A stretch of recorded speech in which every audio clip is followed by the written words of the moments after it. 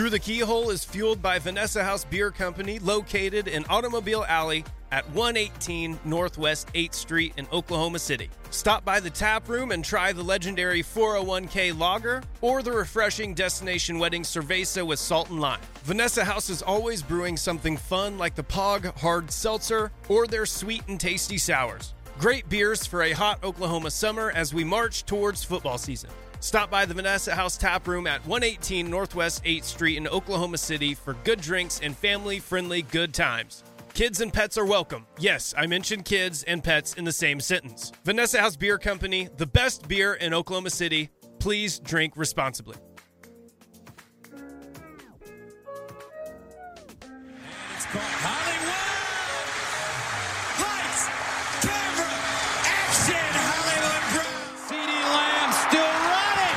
It's a corner! CD!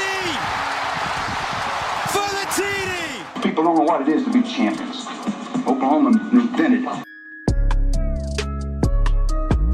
Welcome to Through the Keyhole, an Oklahoma football podcast. I am one of your hosts, Peyton Guthrie, for a special mailbag episode. We got some questions from our the Patreon, so we want to put it out here. This is also going to be teased on the public feed, so if you're listening to this and you like some of our answers and you want to listen to the rest of it, join us over on patreon.com/Through the Keyhole. For $4, you get all of our podcasts. For $1, you get all of our written content. And if you were to give $5, you also get some fun film review stuff. And I'm also going to walk through how to blindly build a power ranking. That's what I'm going to do this offseason. And I'm going to compete head-to-head with Alan Kinney in his vaunted power ranking. I'm going to do this completely blind. I have no idea how to do it, so I'm going to build it together with the Patreon. So, but as you heard his name already, we've got Alan Kinney, Brady Trantham, and Matt Burton. Matt, let's start with you, man. You're all bundled up. You got the camera in a new angle. You've got some new mic situations going on. How's it going, man? Doing well. I finally bought a desk, and you guys may think like, oh, like what's the big deal about that? I don't know why. I've just been putting it off. I've had a 6-foot just folding table, just one of those white folding tables as my desk for about 7 years now. When I first switched to PC, so I finally made the adult step, got an actual desk. And had to fit everything perfectly. So yeah, the camera's at a different angle, but it's all good, man. I'm happy to be back here. Thunder business has been kind of booming, so I haven't been on here as much, but it's been fun watching a team like the Oklahoma City Thunder, I will say. All right, Brady, let's go ahead and just slide on past the Oklahoma City Thunder talk. I've actually gotten multiple texts about how I need to give the Thunder a little bit more respect. Number one team I follow the mayor on Twitter, Oklahoma City's mayor, and he's just all about them, constantly saying like ESPN, update the rankings, we're number one. Big fan. Very weird discussion. Yes. Brady, how's it going, man? Good. I mean, I'm not able to watch the Thunder because I have YouTube TV because I'm some kind of peasant. That's my fault. I mean, I'm jealous of Matt. Like, the last 2 years I covered the Thunder, I mean, technically, 2020, it was a pretty good year with Chris Paul and Shea as like a second-year player, Dennis Schroeder. That was a fun team, and then COVID ruined the fun for everybody. But I'm jealous. Like, this would have been fun to cover. But other than that, just trying to stay warm. Fuck this weather. Anybody that likes winter they need their brain examined because I don't know why it's fun to stay inside all day.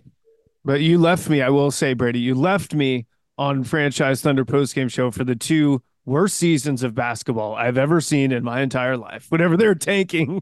And I had to do that by myself, just me and Christine Butterfield. Shout out to Christine. No Brady, no Madison. I had to watch those basketball games by myself. Well, I mean, I read Sam Presti's op-ed in the Oklahoman and said, yeah, I'm out. Somebody hire me. And then finally, Alan, how's it going, man? Over there on the East Coast. I know.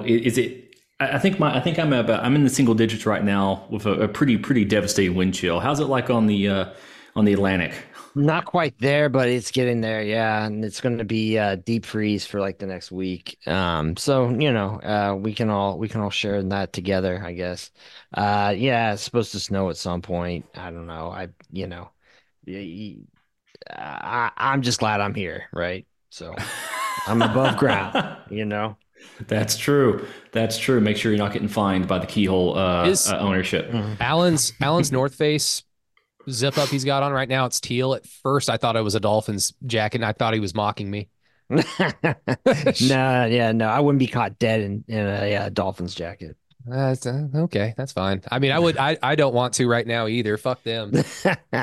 That's funny. Now, I mentioned earlier on this is going to be a special mailbag episode. So we got some questions here. We got 4 total questions that I think cut the mustard for us to kind of sink our teeth into and kind of figure out and kind of question some stuff out. And I'll be calling you guys out for doing this. And thank you so much for everyone who sent in questions. It's going to be very helpful for us as we kind of end our on season or during season content. We'll be shifting to a different format starting next week as we enter into our off season and growing some different types of content as we go from that perspective. So let's start it. Question number 1, just from Harry Taylor. Harry, you get 2 of them on here. So this is number 1. The transfer portal schedule and current college football calendar adds a lot of stress on players and teams. How would you correct the issue to allow teams to play at full rosters during the bowl season?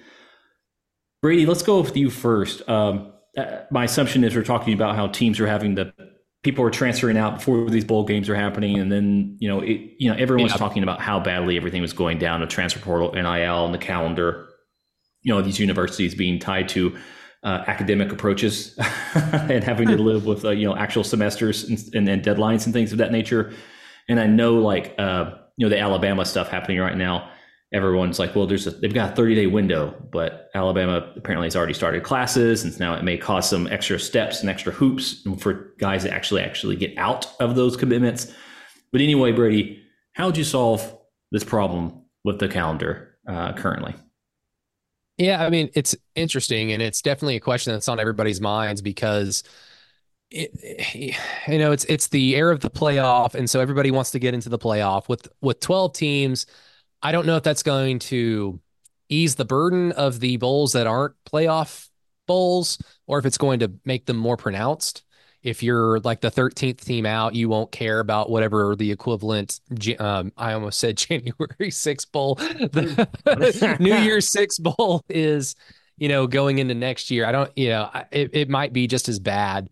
And so like the easy answer would be like, well, how incentivize the players to want to play in these games. So maybe you pay them or do something like that. I mean, the NBA is try to do something cool with the in-season tournament, and it was fairly successful, if not very successful. I mean, I don't know about financial or numbers wise, but in terms of fan engagement, it got fans talking about the NBA in late October, November, which is never the case when college football and the NFL is rolling and you've got the World Series for all the baseball fans going at the same time. So to me, that's a success. So maybe incentivize them to want to care because that's what the NBA did. But to me, like this is probably a pie in the sky idea. And I'm sure Alan Payton, Matt, you guys might know a little bit more about the intricacies of why this can't happen. But to me, if we ever get to a place where college football is viewed essentially as an NFL minor league, meaning, and I mean that from an official legal standpoint, where a collection of schools like the Power 2 conferences get together and make some deal with the NFL of like, okay, players will still go through college first to be developed. So it's not necessarily on your dime, NFL. I mean, that's the whole reason why the NFL likes college football is because these players get developed for free, and then they get them as somewhat finished products going into the NFL their rookie year. But if something can be reached, why don't you just have the draft in December or right as soon as the college football season ends so you can draft all these players?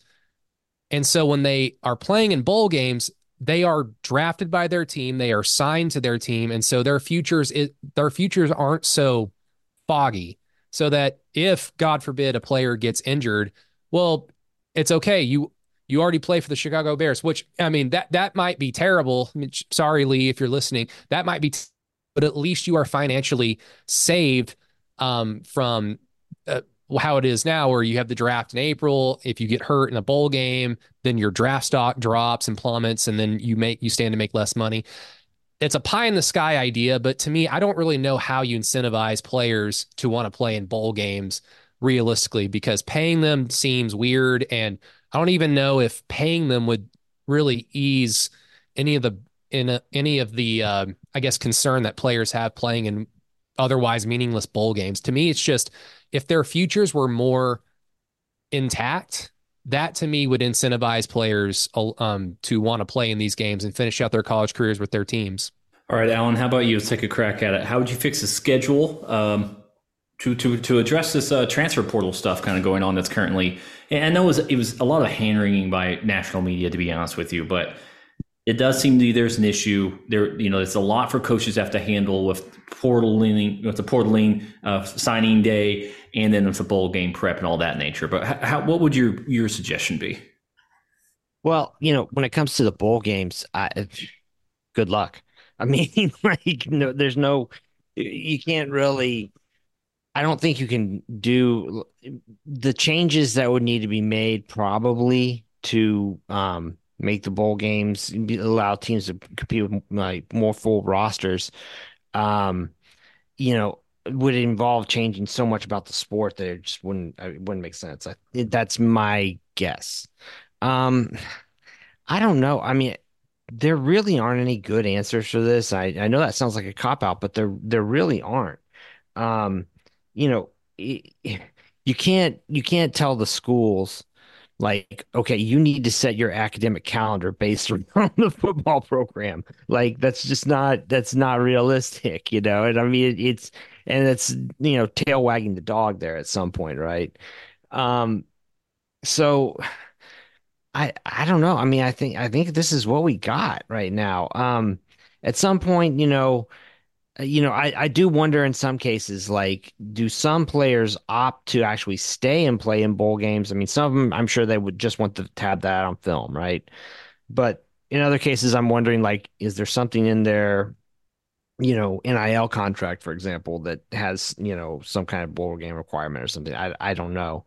I don't think that you're going to be able to make it economically feasible to pay them to show up at these games, because at the end of the day, that's a lot of people to pay, so, and a lot of different contracts to work out if you're not just going to pay everyone a flat rate. Yeah, I don't know. I think that none of this will work until there's some type of collective bargaining type arrangement between players and the schools. Until then, any rule you write is going to get, going to have more kind of cons, I think, than pros.